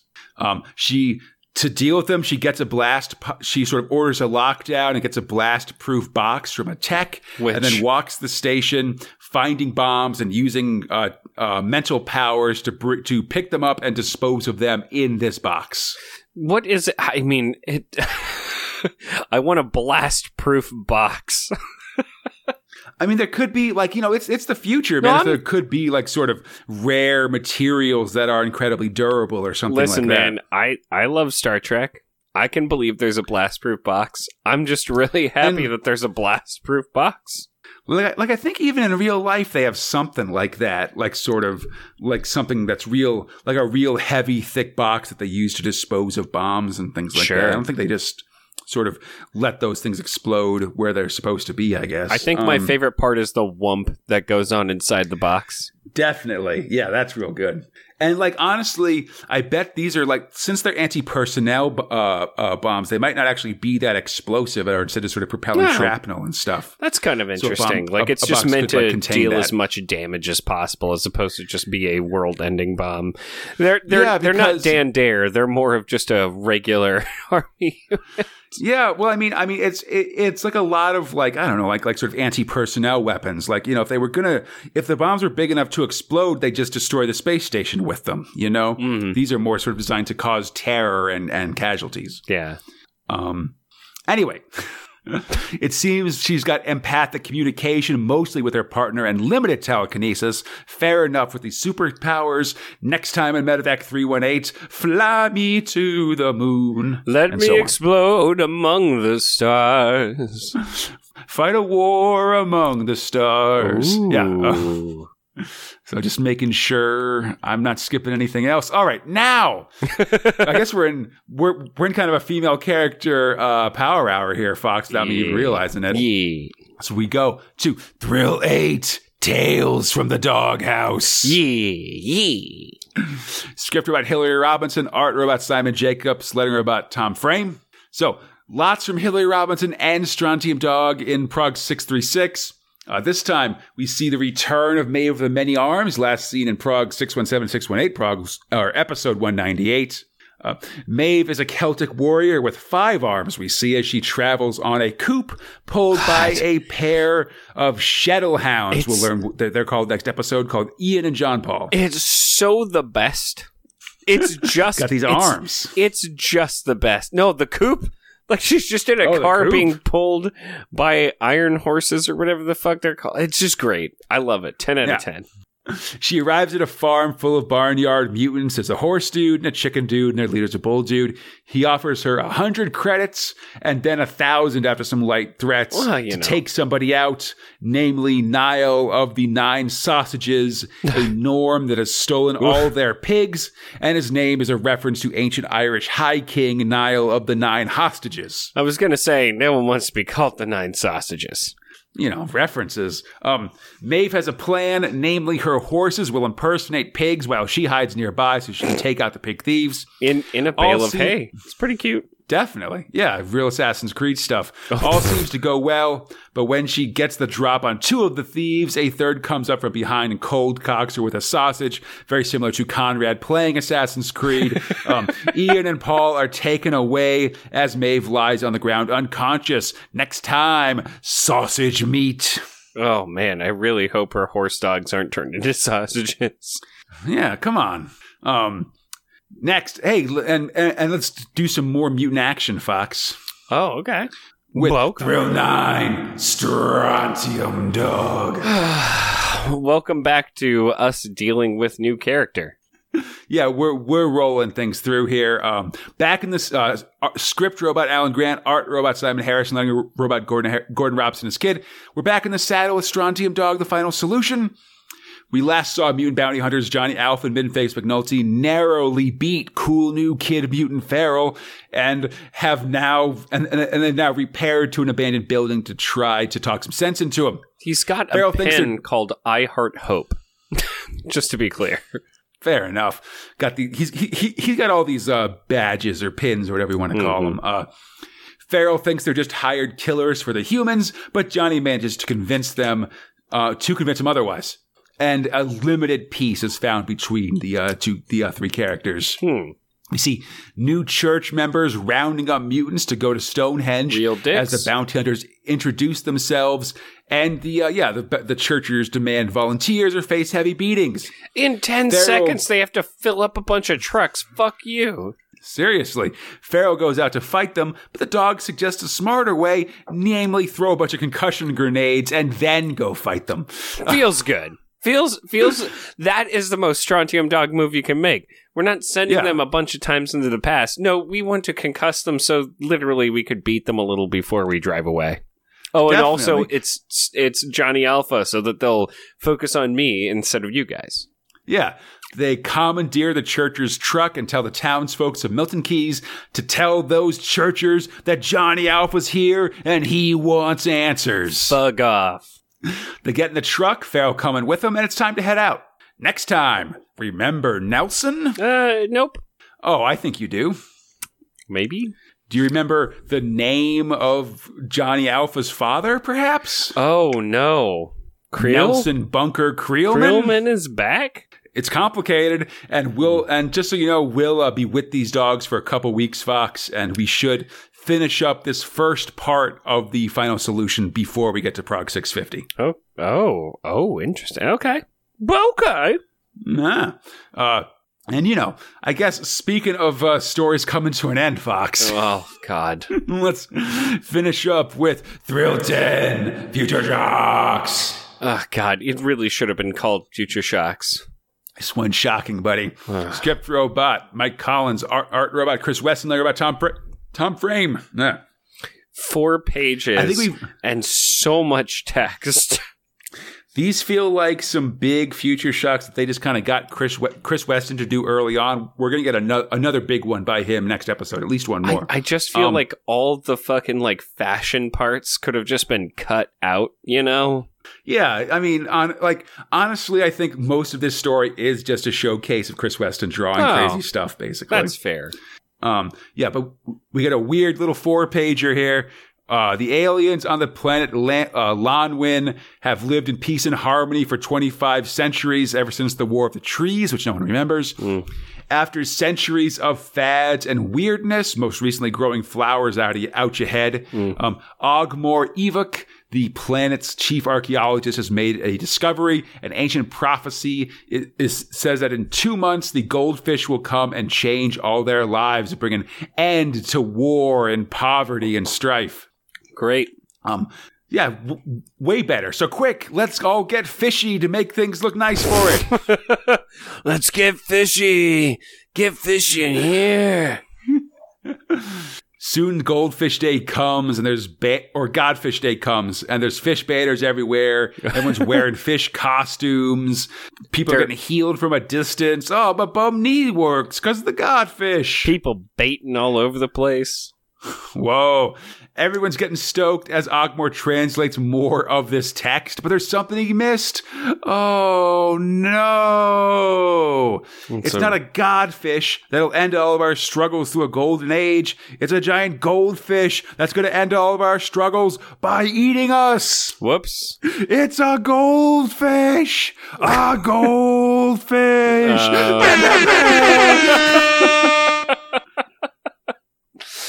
Whoops. Not godfish, goldfish. Because that's right. We're all just delicious things that someone shakes into a giant bowl of fish stuff. Dried brine shrimp and so forth. Is that really what worlds are? Possible. Whoa, think about it. And that said, Fox, we've reached the end of our coverage of Prog 636 to 633 to 636, June and July 1989. And so I must know. Oh. What are your top and bottom thrills? Tell me them. How could 4/5 of this entire thing be so great and the last 1/5 be so disappointing? And here is what I'll say, my man, because so much of this was so good. So, and this is not me speaking bad on my boy Zenith, but my boy Zenith was not here for so long. So the real tops. Oh, man. The real tops, the people who deserve to be there. We're talking Judge Dredd. We're talking Soleanne. And to be honest, here are my honorable mentions. They're not going to get top, but they're certainly not going to be in bottom. We're talking about our Beyond Zeros. We're talking about our Andersons. We're talking about our New Earth flashbacks with my boy the Bloomin'. Like, so much of what I read, and what we read, is fantastic. Yeah. Now, here's the deal. How do I choose between Judge Dredd and Slain? Here's what I do. I choose Slain. Fair. Masterful artwork. Interesting setup for the story. And then they left me on a fuck you cliffhanger. Like, what do you think I'm going to do? I'm excited. I'm excited to see where this goes. Like, the story quite literally is great. Although, to be honest, his ex-wife could have been a little bit more understanding. Maybe the new dude who came to save you wasn't... I mean, he's not known for his cunning, you know? I disagree, man. I feel like Slain is known for, like, being a tricky scammer. I feel like he's known for being a real dick. Yeah. Just not the smartest dick. You know? That might be it. I feel like I'm seeing trickiness, but you're talking about intelligence. The man, not Slain smart. The man would have waited until her hubby-to-be was just completely eaten and then shown up. So he was like, man, I don't want to fight that guy. Yeah, no. And he did take both intelligence and wisdom as dump stats for sure. Oh, yeah. But that said, you know what? I didn't give another special mention, Medevac, which feels so great. But, oh, wow. You know, I just, there's so much of this that I did a love on. So that does not leave much for me to shit on here, right? Like, a lot of this is so great. And so, I mean, I can't say it's Strontium Dog, and I can't say it's, like, Tales from the Doghouse. And since I've said so many things I like, I'm just gonna. Yeah, I feel like I'm trying to find some daylight here. Oh no, I know. I'm backing into a corner, and for the first time in a long time, I'm gonna say that it was only in one prog, and I'm gonna say the Godfish was literally the least favorite thing that I read in the entire thing. Damn, a future shock as your bottom. Wow, hold on. That's a pretty that's high praise for this episode. Actually, I think. No, it's literally that I can't give anything else a bottom spot. Like, all of it was something where I was tracking through it. I was excited about where things are going. Anything that got cut short, I mean, like, you could give it to Judge Dredd because I guess, like, technically PJ maybe wasn't half of it, but I'm not going to make complicated decisions like that, man. I'm going to talk about the thing that I literally did not want to read the most, and it was the most verbose but very beautiful, but very verbose thing that just was like a goldfish pun. I'm good. I'm honestly, I'm good. So, quite frankly, Conrad, while this is not surprising, I must ask you, because it matters to me. Unlike everybody else who's listening, they don't care. They don't love you the way that I do. Thanks, buddy. What were your top and bottom thrills? I will join you with Slain as my top. Just real good, and I'm sad to see it go for a couple episodes. So I'm happy. I'll happily afford it that top thrill. So for all the reasons you mentioned, it's fun. I think for my bottom, I think I'll stand by my standard rules and convictions, Fox. I think, but in the end, I think I'm gonna give Rogue Trooper my bottom. I think I can feel that. I don't really want to give it to stories that we've only had for one prog, like one prog. You know, looking at you, Strontium Dog, as always. Or even whatever other stuff. But like but yeah, I feel like didn't stick the landing. Yeah, and I feel like it's just sort of a weird Rogue Trooper story, and it's very much like I would give it like a B in comparison to Zenith, Slain, and a Dredd, which were sort of the other contenders. I agree with that. In the nominating process. Like, it's just not up to snuff for the other things. Very much feels like, it's the final, like, original Rogue Trooper story for a very long time, and kind of shows, like, yeah, we're sort of, it's the final nail. The wheels are off this wagon. Like, we're sort of, we got one last story to tell, and then we're out of here. It was our best conversation for the evening, I'd say. Oh, definitely. Yeah, but I can't just give points for what we bring to the story. No, of course. It's most entertaining and certainly not least entertaining. Or no, it is least entertaining. Not most in this case. Just wasn't feeling the thrills, buddy. Ooh. Anyway, I hope you enjoyed the show. As always, you can find Space Spinner 2000 on iTunes, Stitcher, and everybody else as well. The Google Play Store, Spotify, or a podcast site, spacespinner2000.com. Feel free to contact us, spacespinner2000 at gmail.com. On the 2080 forums, or our Facebook, Instagram, or Twitter pages. You look up Space Spinner 2000, you'll find us there. We're always Space Spinner there. 2K on Twitter. We're always there. Come back next time as Anderson doles out some mercy killings and not one, but 2 thrills. Oh my God. 2 thrills have Anderson mercy killings next episode. Okay. War is Hell in Medevac 318. The Ant War comes to Mega City 1. Ant Wars. And we'll learn some evil backstory in Strontium Dog. But is it the Ant Wars or is it an Ant War? An Ant War. No. Okay. Also, Mean Arena returns. There's nothing I need to. You don't need to say that to me. I didn't need to know that. Feel it. Appreciate it. Until then, I'm Conrad, he's Fox, and we are Space Spinner 2000. Splendid.